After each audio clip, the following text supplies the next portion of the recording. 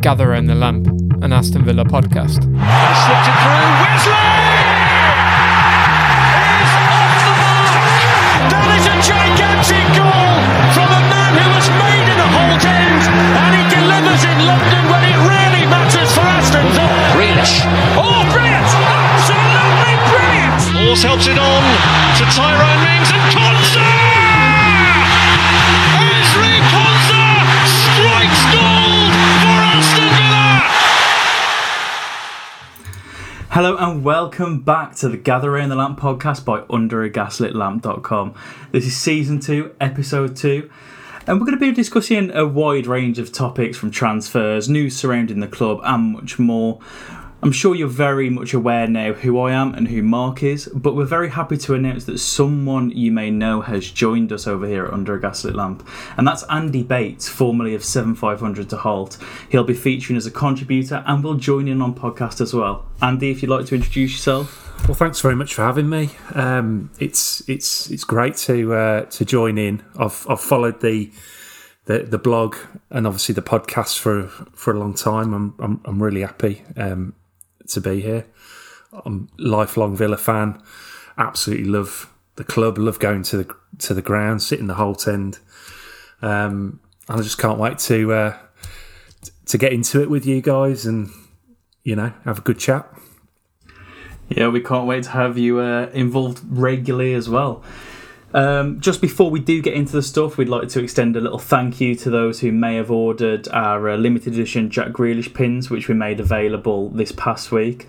Obviously, we're always looking for ways to enhance our brand, but that ultimately means we need to bring in funds. We sold out a very limited run of those, and if you have any ideas on how we can improve our merchandising and things like that in the future, don't hesitate to reach out and share your ideas with us. We want to supply you with things that you ultimately want. So any and all suggestions, we're always a message away. Before we do get into the transfer stuff, as always, I will introduce myself and Mark as usual. I'm Regan. You can find me on Twitter @FineFoy. And Mark is also with us. What's going on, everybody? Very, very warm welcome to Mr. Andy Bates. We've chatted back and forth for, it seems like, years now, Andy. But yeah, man, it's great to have you on the podcast. Really excited to have you as a contributor. Always respected your work over at 7500 to Holt. So this is a really cool thing to bring you over to the team. But yeah, we got a lot of stuff to talk about, man. I think since the last time we talked, we didn't even have Matty Cash in the door yet, but we had a really big signing today. Yes, we did. The big news of the day is that Ollie Watkins has finally signed for Villa from Brentford for a £28 million initial fee. We've talked about it, everyone's really talked about it, and everyone's kind of heard everything there is to know about Watkins. 26 goals in the Championship last season, and it looks to be someone that Dean Smith will get a lot of use out of. But first of all, Andy, how excited are you with the signing? I think it's a really top signing, to be honest. What I'm really, really happy about is the fact that this seems to be Dean Smith's number one target. And I remember sort of last year, I felt the same about the Tyrone Mings signing. This was the guy we wanted. And yeah, maybe, it's a big fee, but you've got to get those main targets in, because otherwise you're just scrapping around, making compromises, and that's not how you move forward, really. So I'm really pleased. He just looks like obviously a quite a versatile player. He's played out in the wide positions. Last season, predominantly playing up front. There was no transition at all between Neil Maupay, who scored 26, 27 goals the year before, and then Ollie Watkins last year, similar amount. And the Brentford fans love him. And he's ready, isn't he? He's ready to step up to the Premier League, and I'm really, really looking forward to seeing him play wherever he plays in the team for Villa. Yeah, I'm excited for Watkins too. I think it's one of those things where I definitely think he was the number one target for Dean Smith, just knowing Dean. And, this is now the second time that Dean Smith's brought him in during his coaching career. I think a lot of people are questioning whether or not, the price tag was actually worth the player. But I think that comes from an old world mindset of years ago when a lot of teams in the Premier League used to instill the 2-striker system. So there was a lot more strikers available. So now I think that having a striker in the Championship, 26 goals. It's no disrespect to Brentford. I just don't think they're on the same level as Villa. I don't think it's too crazy to say that. So I think that he's ready for the step up in his career. He's going to come to the Premier League. I'm not sure like what we're going to, us as a fan base, us as Villa supporters, what kind of like benchmark we're going to put, like, it's a successful signing if he scores 15 goals. For me, I'm thinking it's probably going to be in the 12 to 13 range if he's going to kick off. But all the stats digging that I've done, all the footage I've watched, I have watched him in live games. I really think that this is the time for Ollie Watkins to make the leap to the Premier League. Regan, are you having any type of problems with the fee attached to it, or some of the criticisms we're seeing from other supporters from other clubs in the Premier League? Well, obviously it's our record signing now. We paid 22 million for Wesley last season, and we've absolutely smashed that this season with 28 million as a base fee for Watkins. Brentford were holding out for that kind of fee for Watkins, and it's easy to see why with what he brings to a team. I've seen a lot of talk about his kind of psychological or physiological positional awareness, and he kind of just knows where to be at the right time, and what kind of spaces he should look to exploit. For me, it is a risk spending so much money on a Championship striker, but I would much rather spend that money on Watkins than what Leeds have done, for example, with Rodrigo. Yes, he's a Spain international. Yes, he's experienced in the Champions League and things like that. But you only have to look at Wesley and Mbwana Samatta to see that scoring in the Champions League doesn't necessarily mean everything. For me, it's money better spent than Leeds have spent on Rodrigo, just because of the difference in age, first and foremost. I think Rodrigo is in his prime at the moment, but four goals last season, I think it was, doesn't fill me with hope for their kind of striking exploits. You mentioned 12 to 13 goals. I'd be happy with 10, I think. If we can get people pitching in with goals from other positions, maybe goals from Jack, McGinn. You've got the likes of Trez, El Ghazi, and potentially another winger to come in the door. So generally, it's not that bad. Obviously, I mentioned Samatta earlier. There's been news that he may be out of the door sooner rather than later with Besiktas looming. I did see things about that it would likely be a loan deal initially, and then maybe an option to buy, depending on how he performed and whatnot. But there were some Turkish football experts speaking about how the Turkish league is good for the development of a player, but generally it's not a great league for players to move to on permanent transfers, just because of the kind of financial difficulties that league and a lot of the clubs are in. What are your thoughts on Samatta's kind of progress over the last, let's say, eight or so months at Villa, and whether he has a role to play in this upcoming season, Mark? I'm not sure if he really has a role. And listen, I know it's still a very, very short amount of time that he's been in England. It's a different culture shock, and you're learning things and trying to become comfortable, not only for you, but also with your family. I'm not sure. I'm not privy to if Samatta's got family that's staying with him or how it's all going, especially in the modern times that we live in. I do think a loan would probably be beneficial to him. I don't know if... I don't think Villa's done in the striking position just yet. I could see Keenan Davis going out on loan. I can see Samatta going on loan, but then, you're going to have to bring in strikers and all that sort of thing. So there is business yet to be done. We still have time. It's not a panicky thing.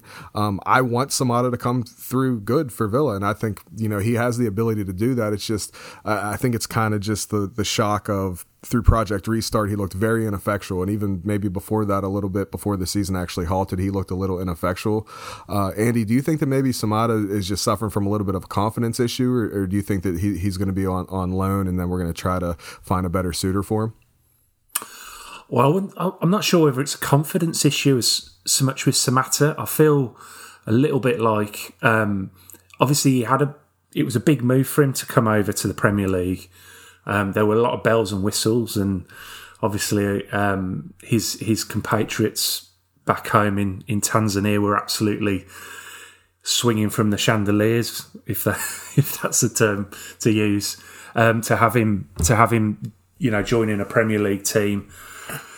He scored in the cup final, which was tremendous. But I don't know if it's confidence as such, but I just imagine having all that excitement of making that move, and then after only a few weeks, really, for everything to stop and for him to suddenly be stuck, possibly on his own in a new country, and not being able to, to meet his teammates or to really do anything. It must have been incredibly tough for him.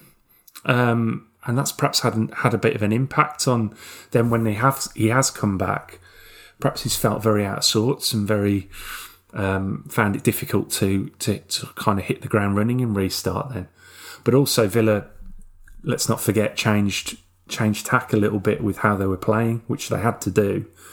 And we weren't anywhere near as effective going forward, and that may be just that lack of a delivery to him and playing the ball into him perhaps didn't suit him, but he certainly found it difficult, and it's led to questions about whether he's really suited to the Premier League, and perhaps a move away would be beneficial for him, and and obviously for Villa, if then they can perhaps get another striker in who's more likely to do the job. Yeah, and one of the names that's another name, that's been linked with Villa has been Josh King, and I think should he arrive, that would probably spell the end for probably Samatta, or maybe even Keenan Davis. We might see Davis leave on a loan deal, but Samatta, there was this massive hype around him when he joined. Because of his heading ability, and we just haven't seen that in spades really at all in his Villa career. We've seen the diving bullet header against Manchester City in the Carabao Cup final, and that's really probably about it for Samatta's kind of heading prowess. For me, if Josh King from Bournemouth does come in, you've got to think, is he going to play up front or is he going to play at the wing first and foremost? If Dean Smith sticks with his kind of tried and tested 4-3-3, you kind of put that into perspective and you look and see, let's say, Watkins up front. Grealish is always going to be playing on the left, unless obviously there's a kind of formation change that they've been working on. And then you've got potentially Trezeguet, El Ghazi and Josh King then fighting for the right wing position.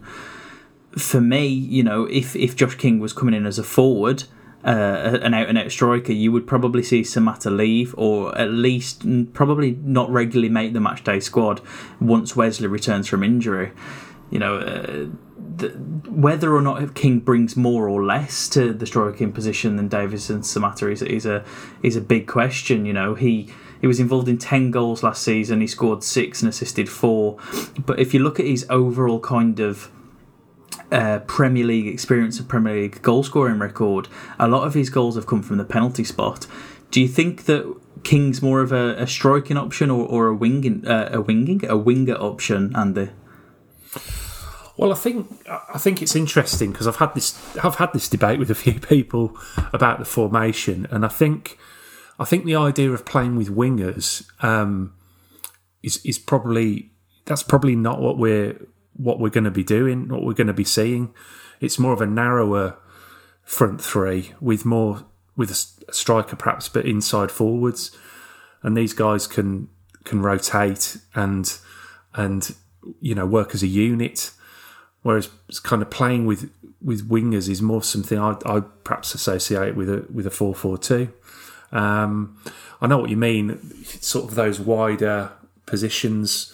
But Josh King is well capable of doing that in the Premier League. He's done it in the Premier League for Bournemouth for a good few years now, and been very effective. And he likes, he does have an eye for a goal as well.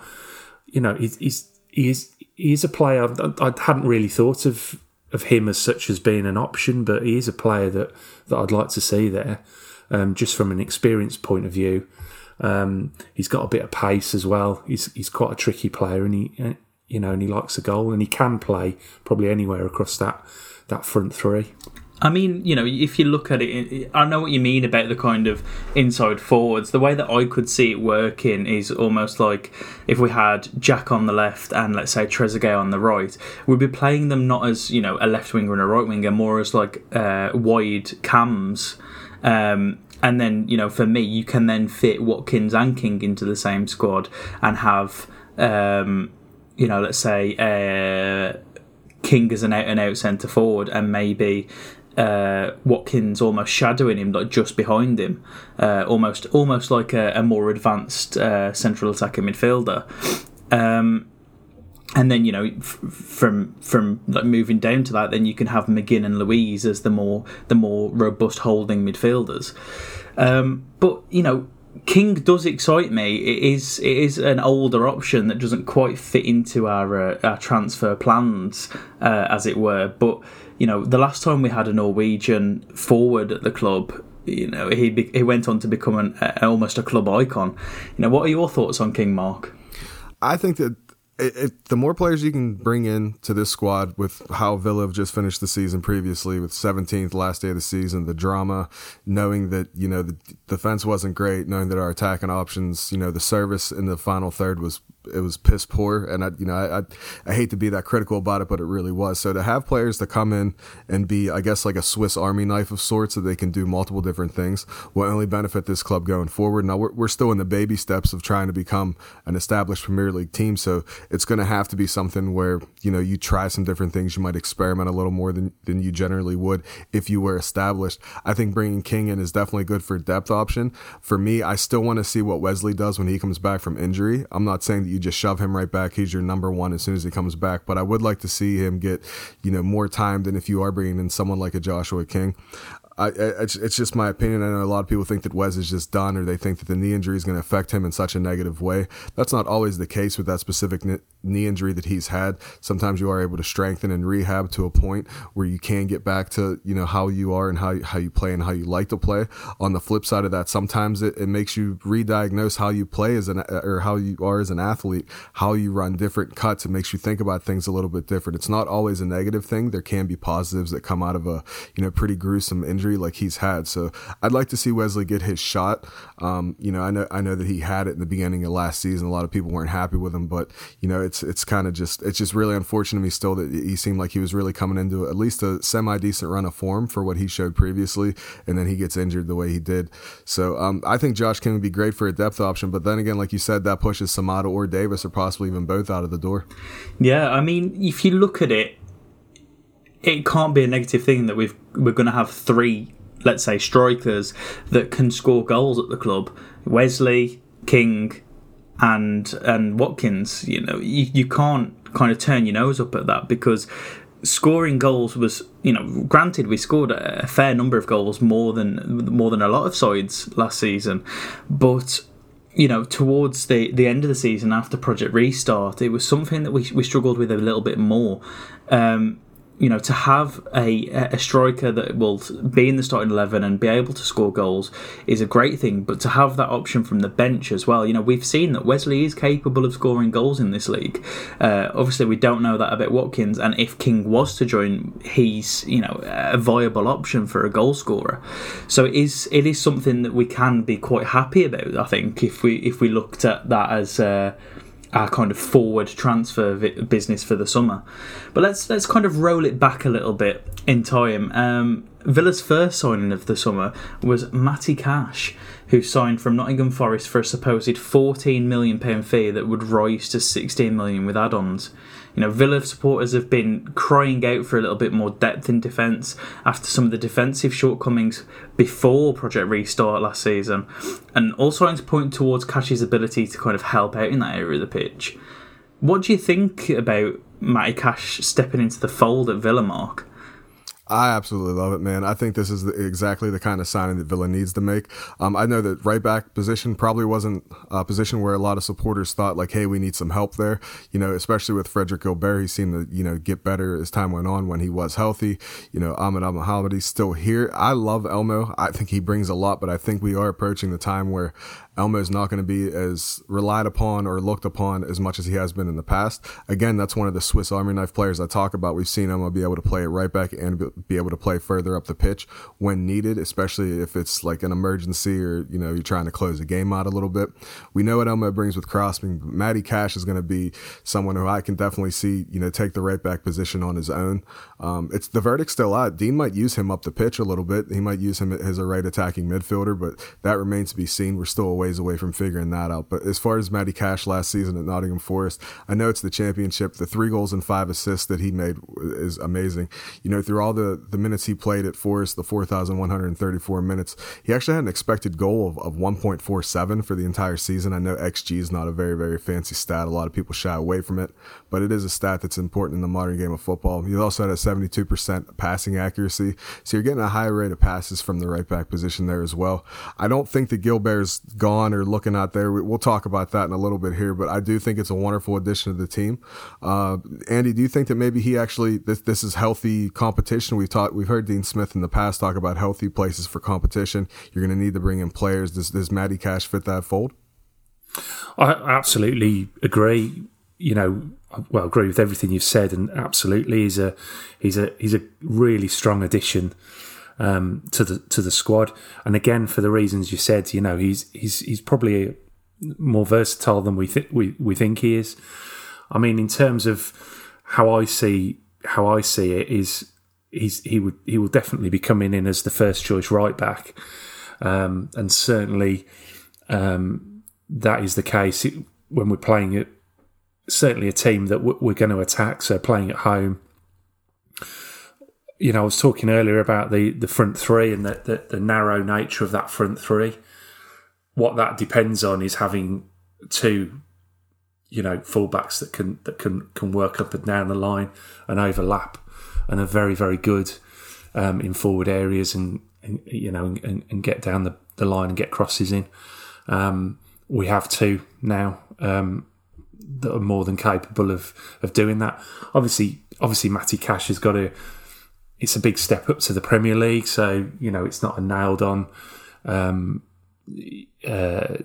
signing, but he's got all the attributes to play in that kind of that Dean Smith style that he is trying to cultivate at the club. So I'm really happy with it. Like I said, we'll talk about Gilbert perhaps a bit later, but he's for me, I felt we needed a right back.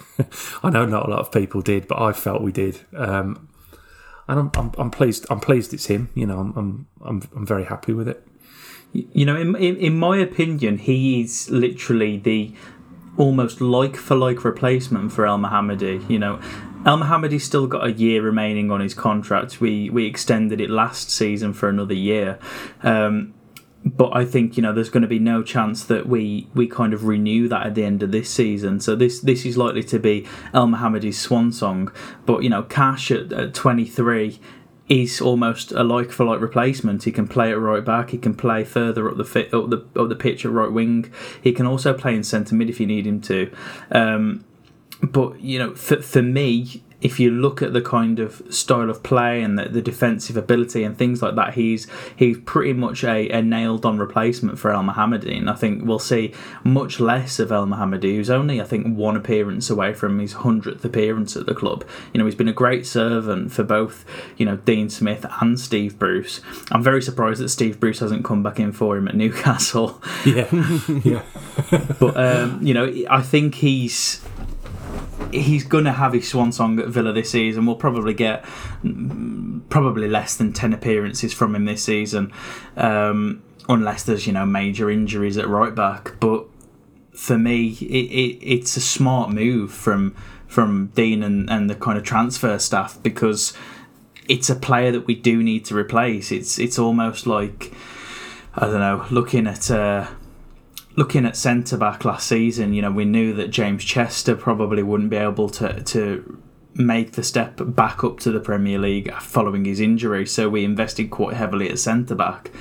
And for me, it's one of those places that we kind of need to kind of push someone out of the squad a little bit whilst keeping them around the club. Obviously, Elmo's been a great servant, and he's great to have in the dressing room. You know, players speak very highly of him. But if we move on to Fred Gilbert, you know, he put to bed the rumours of him wanting to leave or almost like Dean wanting to push him out. You know, obviously we don't know the kind of coaching staff's thoughts on Gilbert or anything like that. But French sporting news outlet L'Equipe was reporting that Gilbert had wanted a swift exit from B6 after Matty Cash was brought in, saying that he was feeling homesick and things like that. But, you know, he put to bed those rumours with an Instagram story post, basically saying he loves the club, country, and he's not homesick. You know, I'm happy that Gilbert wants to stay personally. He was initially acquired for life in the Championship, but as a more defensive option, he's stellar. You know, if we want to play Cash against, let's say, Fulham at home, we can play Gilbert at Arsenal at home. You know, it's great to have the two kind of different styles of right back, and I think we need to kind of echo that by signing a similar left back to complement Matty Targett. I think you're right. I mean, I like the fact that Gilbert's staying. When this report first broke about Gilbert wanting to leave, it was literally like the only thing that I could find from the L'Equipe website over in France was just 50 words. It was just 50 words saying that Frederick Gilbert was going to leave the club. There wasn't any journalist's name on it. It might have changed now, but that was all it was. I'm thinking to myself, like, this is just an easy link to make. This is someone just noticing that, you know, where are the French players, you know, in the world, who are they playing? Did they just have someone bring in, you know, and is there a chance that this French player might be, you know, coming back home? I think it was a really easy and sloppy link to make. I don't know. Fred just always looked like he was really happy here, you know, on the pitch, off the pitch, even when he was injured, and we'd see, you know, pictures being him, you know, snapped on the sidelines or going through light drills or things like that. He just always looks like he's having a good time. I like Frederick Gilbert as a player as well. It may speak more to the style of football that I enjoy, but I like obnoxious, kind of a brace of physical players. I think every team needs 2 or 3 of those kind of players that aren't afraid to put a foot in. We know Freddie loves a slide tackle. You know, we know that he's an enthusiastic guy when he does get a chance to play on the pitch. So I'm really happy that he was brought in, or that he's staying, because he was brought in to play in the Championship. We all know that. It's not a secret. You know, with the arrival of Matty Cash, like you said, Regan, we could see, you know, Matty Cash playing forward and Gilbert playing behind him as a, you know, concrete right back. So, I mean, there's a lot of things that are going to change between now and, you know, the delayed beginning of Villa's season. But, like, I'm really happy Gilbert's staying. I'm sure we did need a right back, or, you know, when you really think about it, we probably did some competition for places there. Again, Elmo is a consummate professional. He's great in the locker room. He's very well respected. You know, you need a guy like that, not only just on the pitch or as a substitute capacity, but also in training to make sure these younger players are doing the best they can, joke around with them, keep it light, you know, keep it competitive, have some fun while you're, you know, playing football. It's supposed to be a happy thing. It's not supposed to be something that's serious all the time. You need to lighten up a little bit. It definitely seems like Elmo has the capacity to do that. Andy, are you thinking that, you know, with Gilbert staying, I know you're pretty happy about the fact that he bat the rumors off? Yeah, I mean, I suppose I'm slightly different regarding Gilbert. I don't, having watched him during the season, I'm not entirely convinced that he's up to the Premier League standard for what you're asking a right back to do. I think he has all the attributes, and like you say, you know, I'm a bit like you. I love his passion. I love his energy, his commitment. You know, we've seen that on plenty of occasions. I worry about his defensive positioning. I think he does make a lot of those almost last-ditch challenges, and that's not always a good sign when it comes to defensive positioning. I don't see Elmo doing that an awful lot. I think Elmo reads the game probably quite a bit better. He's a bit more experienced at this level. Having said that, I mean, when I heard the story, like you said, about him perhaps being homesick and wanting to go back to France, I thought, well, you know, fair enough. He's perhaps not going to play as much as he wants this season. And if we can get what we paid for him, then he would. I wouldn't necessarily have an issue with him going. But I do like players that show commitment and say that they want to stay. I like that in a player. We're quite often critical of players being, mercenaries or not very loyal. And I really like it when you get a player that has clearly taken the club to his heart and wants to fight for his place. So I'm a bit in two minds. I kind of like him. I'd like him to be a bit better. And I was thinking, my perfect scenario, if he was to go, would be for him to go on loan in this country somewhere in the Championship, play, loads of games, get really in tune with English football, and come back essentially to replace Elmo in the squad next year when Elmo gets released. I think that would make sense to me. I don't think he's going to improve much by kind of sitting around the fringes of the squad at Villa. But like I say, I'm happy for him to stay if that's what he wants to do, and he's no trouble or causes no problems to the management. So that's good from my point of view. With Gilbert, it's not the first time we've kind of seen or heard rumours of him not enjoying his time at the club or things like that. There was reports, I think just before lockdown, that, he was saying that he wasn't really enjoying it because, he couldn't speak as strong English as he would have liked, and because, there were almost like cliques in the dressing room, so he didn't feel welcome. But he came onto his social media again and turned around and said, this is a load of balls, basically. I'm friends with everyone. Everyone's so lovely. Everyone's so welcoming. And I think, there's been a lot of rumours of players almost on the fringes of the squad to potentially leave this summer. And I don't think the club would be happy to do that, to have spent, for example, on Marvelous Nakamba, who's another name that's been mentioned. And then kind of cash in on him a year later. I think, these players have been brought in to develop for a reason. And I think you've got to give them at least 2 seasons at the club before you kind of decide to cut ties with them. I think, if you're selling a player after a season, you're not going to make anywhere near as much money as you would to like a season after that kind of thing. If you've brought in, as an example, Nakamba again for 14 million, and then you're selling him for the next season, a load of clubs are going to go, well, why is he being sold? Is he not good enough? What's wrong with him? Is he a bad egg in the dressing room? Blah, blah, blah. And they're going to come in with offers of 6 million, 7 million, 8 million, and then you're losing money on these players that you've invested money and time in. You give them another season at the club, albeit perhaps as a squad player, and then you're, potentially getting a breakout season from that player, or you're going, okay, it's not going to work, we'll take the 6, 7, 8 million that we're going to get offered for him, and we'll take the loss on this player. But really for me, we need these kind of players in the squad. Nakamba, as an example again, provides healthy competition for Douglas Luiz, who obviously came into his own post-lockdown, but there's every chance he could get an injury. There's every chance that he could fall out of form, and then that's Nakamba's spot to take. The same with, for example, Konsa at centre-back. You could have Engels coming in, who's another name that's been linked with a move away. Granted, we've not seen as much of Engels as we'd have liked because of injuries and things like that, but for all of these kind of players that are on the fringes of the squad, especially since the restart and coming into this new season, you've got to give them more time. And I think it's a very easy kind of spin to take for some of these journalists to just literally turn around and say, oh, they're sitting on the fringes, so we're willing to get them off our books.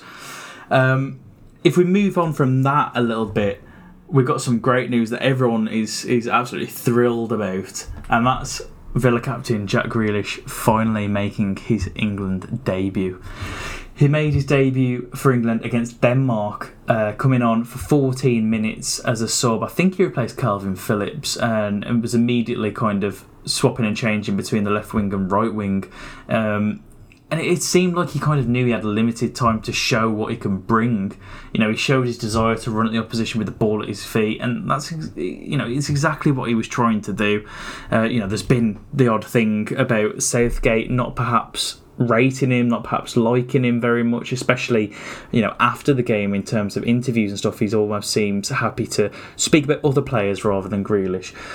But I'd like to ask you both. I'll come to you first, Mark. What did you make of Jack's debut? And do you think, obviously the season ahead's going to play a massive part in it, but do you think he perhaps did enough to get a call back in October for Nations League games? First of all, am I allowed to critique the England team? Is that something I'm allowed to do as an American that have never even stepped foot in the UK yet? Everyone else does, Mark. Okay, I'm just making sure. I don't want to upset anybody. I want to keep my eyes on my own yard and make sure my garden's kept. We all know how the United States men's national team is. We're not great, but we're getting there. We got some players. But as far as Jack and his debut, I'm so happy for him. He finally got to this point. It's a lifelong dream coming to fruition. You can tell by the look on his face, even when he was on the pitch, and he was switched on. We've all seen that look on Jack before, but it's such an amazing moment for him and his family. I'm sure he probably will get a call back in October again. Like Regan said, it's going to be something where it depends on the form, obviously, and we don't know what's going to happen with injuries, with other players and things like that, but I'm absolutely delighted for him. I can't wrap my head around the fact of why Southgate wouldn't use him as a creative outlet. They just looked very flat to me throughout the two games. I just think with the amount of talent that's in that country as far as football goes, you would want someone who's not afraid to run at opposing defenses with the ball with their feet. I don't know. I know that's talked about. It's a hot button issue, but I don't know. England looked a different team to me whenever Jack came on that pitch. Yeah, I think like you, Mark. I'm absolutely delighted. I mean, we've had in my lifetime probably now two Birmingham-born Aston Villa fans, academy graduates. Before Jack that have made the England squad, Lee Hendry and Darius Vassell, and it's great. I mean, it's brilliant for the area and for the club. In Jack's case, it just feels like it's been so long coming. I mean, he declared for England a good few years ago, probably when we were still before we got relegated. Even I'm not sure about that, and it just feels like he's had to work so much harder than on all aspects of his life and his character and his game and his fitness, to get that recognition from Southgate. It's really, really strange that he's had to do that. And maybe Southgate is pushing him a little bit and seeing how he reacts. Or maybe Southgate just doesn't fancy him in his style of play and the way he wants to set the England team up, which I find bizarre, but that's his prerogative as England manager. I always say with managers, if they're going to succeed or fail, they have to do it in their way and with their players and that sort of thing. And Southgate's certainly doing that, but it does seem a little bit of a an issue with him. He doesn't quite know where to fit him in, perhaps, or how to play him, or how to get the best out of him. Which we've had before with England players. Very, very talented England players have been left out because they don't fit the system. So maybe Jack's falling into that. I do think he'd have a much better chance of playing for England if he does occupy the kind of number 8 position in the Villa team, because England's midfield is devoid of any spark or creativity whatsoever. So I think if he plays for Villa in that position and does well, that would give him a better opportunity. Because with the best will in the world, he is up against Sterling and Rashford and now Greenwood as well, amongst others, for that kind of left-sided attacking spot, which is is a big ask for him, isn't it? But yeah, delighted he's in the squad. I think he will get a call back in October. There's 3 games in October, I believe, and I think he will get a call back. And I think, just to see him and to hear him after the game as well. I don't know about you guys. I watched the interview with him straight after the game, and he just seemed so level-headed, and the way he spoke about Foden and Greenwood, like he was the old man. I've been there and done that. And sort of sticking up for them a little bit, which I thought was, which was good and showed good leadership in that scenario as well. So, yeah, I was absolutely delighted for him, and obviously we just have to wait and see if he stays as well, which I think he will now. But yeah, I mean, there's been little signs that he's going to stay. He turned up to the first England training session that he was kind of called up for in his Aston Villa tracksuit. If that's not a sign, then I don't know what is. But as well as that, he kind of followed in the footsteps of David Platt and Lee Hendrie, and he made his debut wearing the number 17 shirt for England, and that's been worn by both Hendrie and Platt in the past. And it's almost kind of a nice little homage to Hendrie, especially being a local lad and making his way into the England team. But let's just hope he doesn't replicate Hendrie's luck with the England squad and hopefully gets more call-ups. McGinn, Neeland and Hourihane also featured internationally for their respective nations during these games. I know McGinn was on the bench for Scotland's second Nations League game.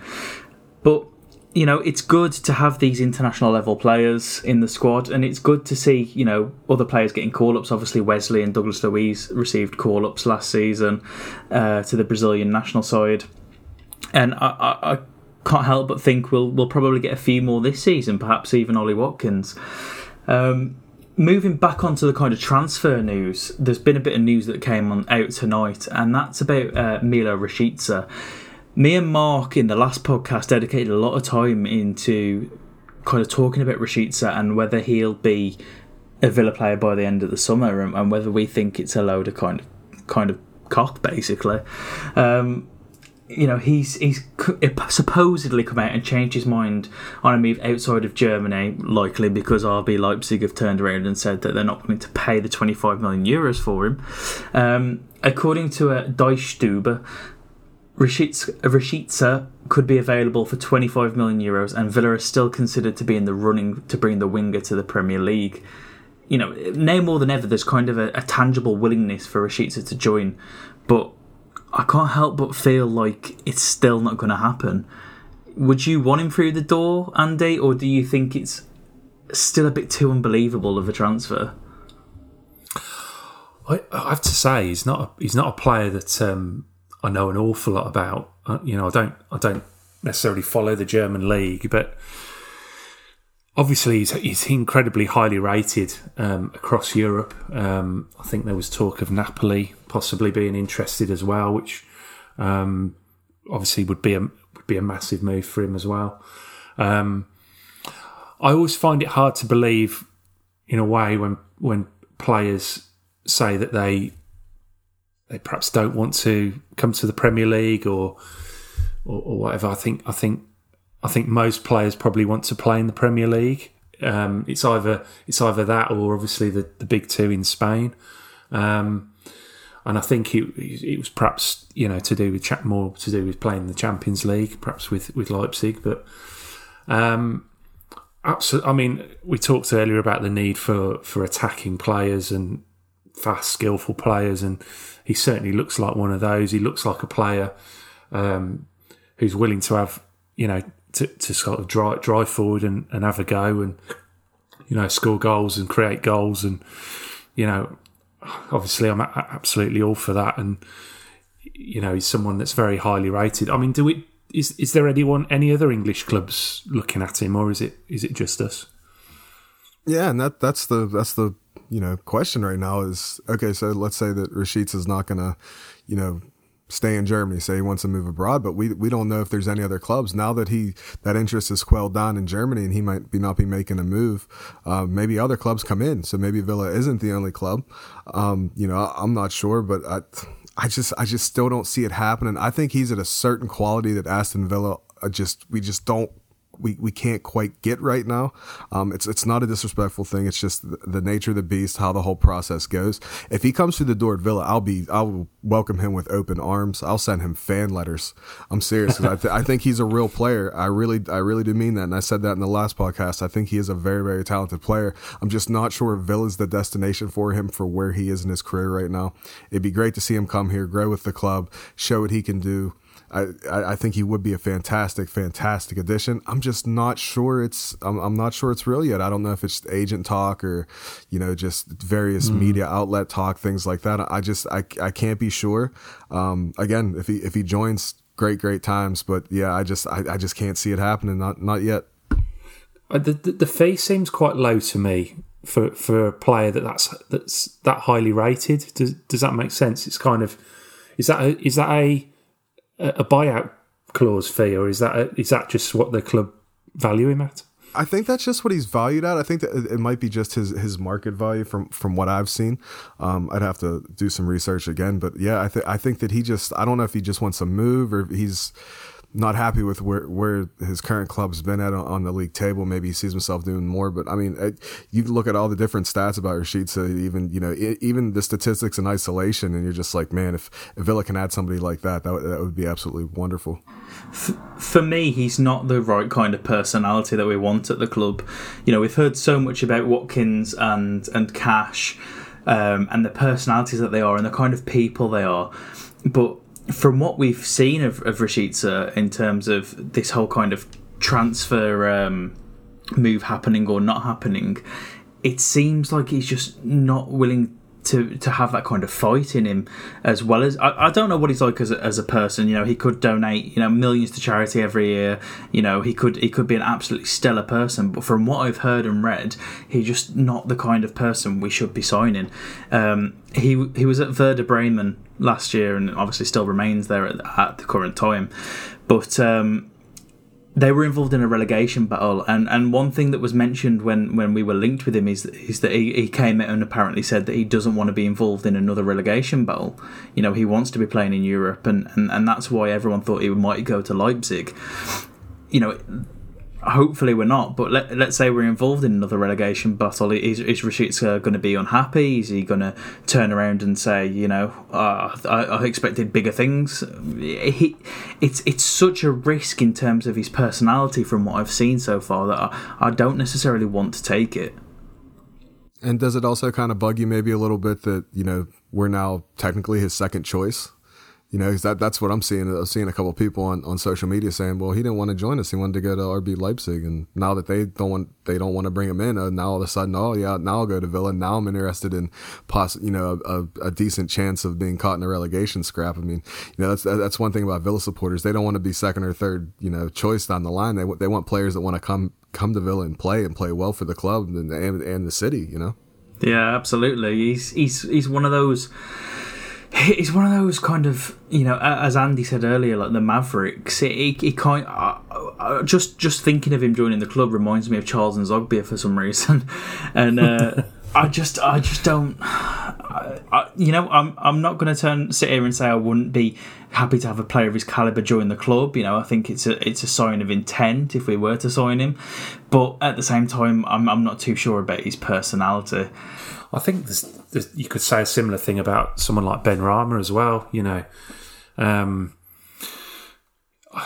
know. It seems a bit flashy in that respect, a bit like Nzogbia, and undoubtedly a good player. But is he going to dig in for you if you are 30 games in, and a bit too close to the relegation zone for anyone's liking? Are these the guys that you want in the trenches with you? But that's a lot to do with management as well, and Dean Smith and Shakespeare and Terry and O'Kelly making sure that the players understand what their responsibility is at the club. And I can't imagine John Terry or Dean Smith putting up with fancy Dans who aren't willing to, to do the work and do the running. And,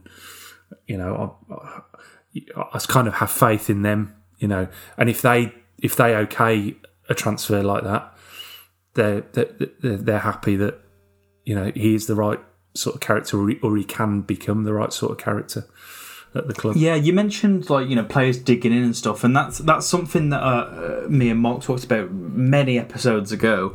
In terms of Trezeguet, we're saying that he was trying too hard to be that kind of flashy player, but he turned it around, and something must have clicked, because against Arsenal, he was literally the standout player. He made, I think he made the most tackles. I think he was involved in the most duels. He won the ball back so much. He never stopped running, and he obviously scored the winning goal.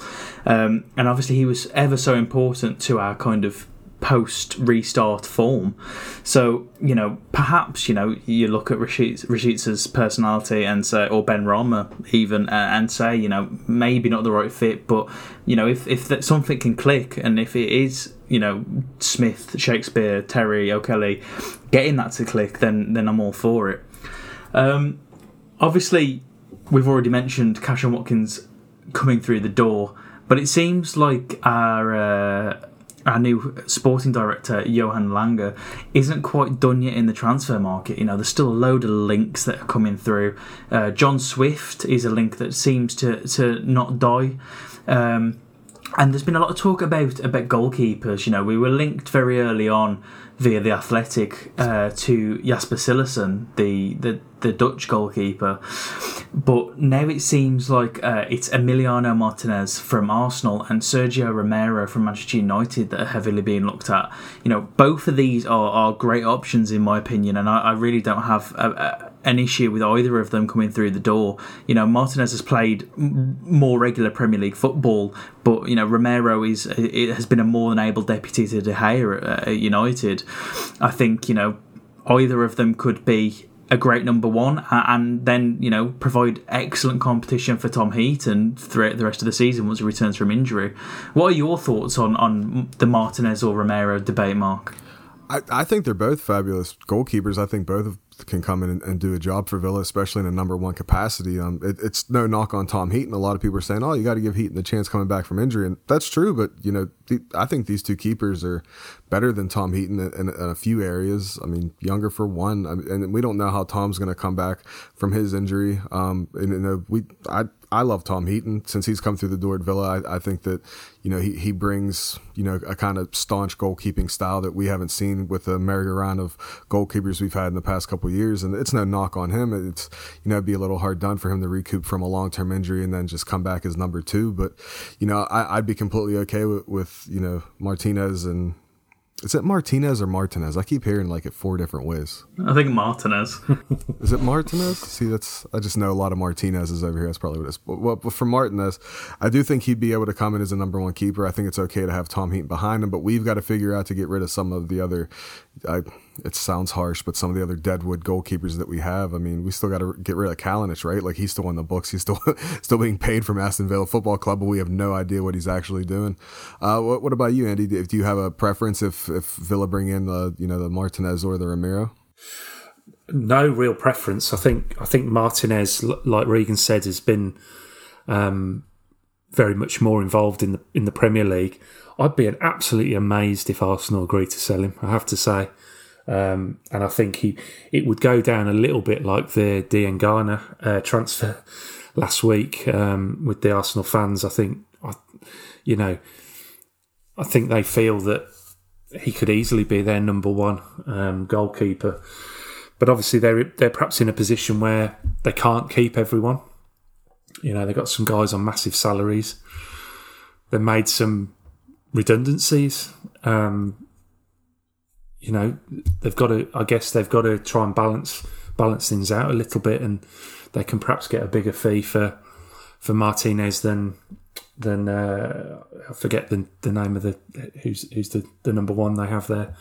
But I think my issue with Villa goalkeepers is that I grew up, started watching Villa in the late 80s, and we had Nigel Spink, and he handed over the reins to Bosnich, and then we had David James, Peter Schmeichel. So within sort of 15 years or so of following Villa, we had 4 or 5 proper number one goalkeepers, and in the last, really, I suppose since Guzan left, how many goalkeepers have we had through the door? It's been a real problem position for us.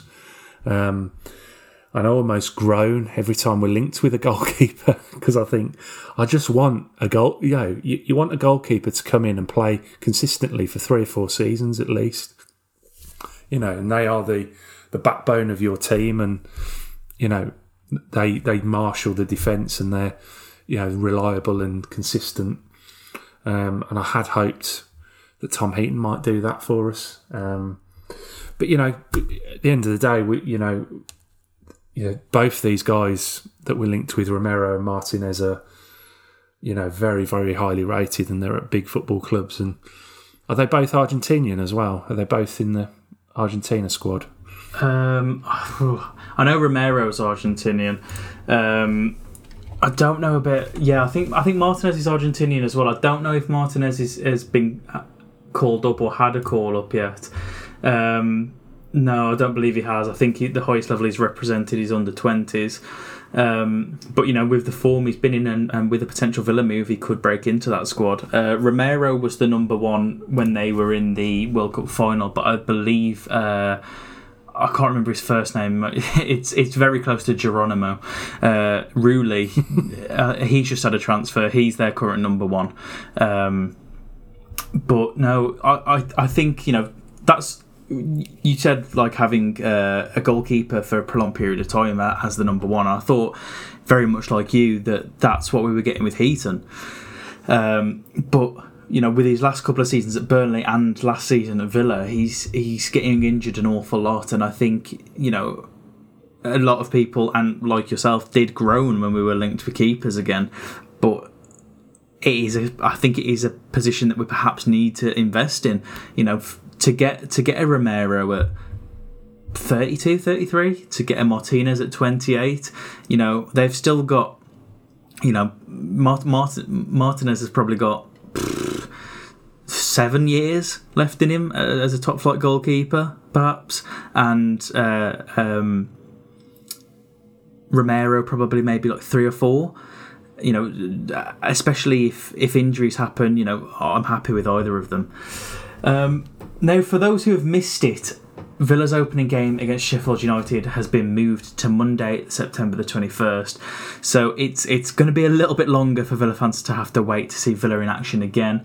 And it's going to be a little bit strange watching the Premier League kick off this weekend while Villa has to wait a while to get things underway. In as short as possible, which game are you two looking forward to watching the most this weekend as the Premier League returns? I'll go with you first, Andy. Well, I was having a little look through earlier, and it is a strange situation that we've got a Premier League. We're just days away from the Premier League, and Villa aren't playing. There's no fans at games either. It's all a bit weird, isn't it? Middle of September. But I was just looking through, and I suppose the Liverpool v Leeds game stands out. I have no love for either club, but. Yeah, it'll be good to see how Liverpool sort of start this season after the obviously the high of winning the league last season, the Champions League the year before. See if they hit the ground running, and it would be absolutely brilliant to see them spank Leeds. So I'm looking forward to that one. Yeah, I'm right there with you, Andy. That's the same exact game that I'm picking. I'm gonna be watching the whole day, so I'll be at home watching all the games and trying to get some work done myself. But I'm curious to see how Leeds handles going up against the champion of the league on the first day of the season. They could get signings from now we're recording this to then. I'm very curious to see how that whole game goes down. But yeah, I'm right there with you. I'm hoping that Liverpool drops a good old 4, 5, 6, 7, 8, 9, 10-0 thrashing of Leeds, and they can start the season off with a big reality check. 10 would be beautiful. I would love it, mate. You don't understand, like, because it's so strange. Because now all the Leeds supporters that I didn't know were Leeds supporters in my neck of the woods, they're starting to come out of the woodwork, and they're starting to talk big a little bit. And I was like, where were you when we were in the Championship together? All of a sudden, in the Premier League, you want to crawl out of the sewage system over here in America. So we'll see what happens, but I'm pretty certain it's going to be a long season for Leeds United. For me, I think probably the last game of the weekend on the Monday, and that's the Brighton against Chelsea. I think, Chelsea have made some exceptional signings, and I'm very excited to see some of them play.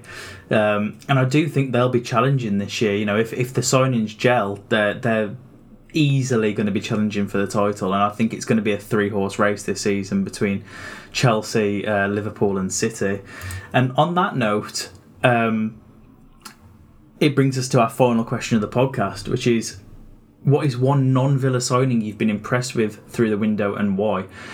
And I'll go with mine first, and that's Kai Havertz for Chelsea. Kai Havertz is a player that I've been watching for the last couple of seasons, and he's an exceptional kind of forward player. It does beg the question of how Chelsea are going to fit the likes of Ziyech and Havertz and Pulisic and all of these kind of attacking midfield players into a matchday squad. They've still got Barkley on the books, Loftus-Cheek, and all those kind of players, and Mount as well. But yeah, Havertz is definitely one for me to look out for. What about you, Mark? I'm going with James Rodriguez, man. This seems like such a Football Manager signing that I actually can't stop thinking about it. Carlo Ancelotti's got some things going on there at Everton. He's obviously not messing about. So I don't know. This just seems like for as weird as a year as 2020 has been. I mean, think 3 years ago. Did you ever think James Rodriguez was going to come to Everton? No, it's just such a crazy thing. It's so nuts. Andy, who you got? It's a proper coup, isn't it, for Everton? It's and when they were linked with James, I kind of it kind of signalled to me just how far we are behind some of those mid-table clubs. Really, that they can go and attract a player like that, and they can pay him what his market rate is. It's a really, I mean, we'll see how he does, but yeah, it's a very exciting signing for them. Who's your pick of the summer so far? I mean, it has been pretty quiet, hasn't it? I mean, I was thinking about this earlier, and I think I'm going to go. I love a big name. I love a big name coming to the Premier League, and obviously James is one, but Thiago Silva at Chelsea. I know he's getting on a bit now. He's 35, 36. But he's the Brazil captain. I don't know if he still is, but he certainly was the Brazil captain. He's a big name player. He's a stellar sort of signing, isn't he? And there's a little bit of me sort of hoping to see a bit of a Rick as well in him. A bit of a mistake, a bit like David Luiz at Arsenal and Chelsea previously. So it's a bit of there's a slight kind of hope that he entertains us in that respect as well. But I just like to see big name players in the Premier League, and and I mean the business Chelsea have done, this summer has been incredible to watch. Really, it just reminds me of Abramovich's first summer at Chelsea. Where they just seemed to sign everyone, and money was no object, and that feels how it is this year. And they've got some very exciting players coming in. But yeah, I'm going to go with Silva.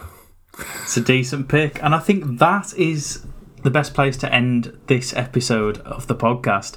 We've been talking for over an hour now. As always, if you enjoy it, please do give us a review or a like or a retweet or whatever. Just please do support our podcast.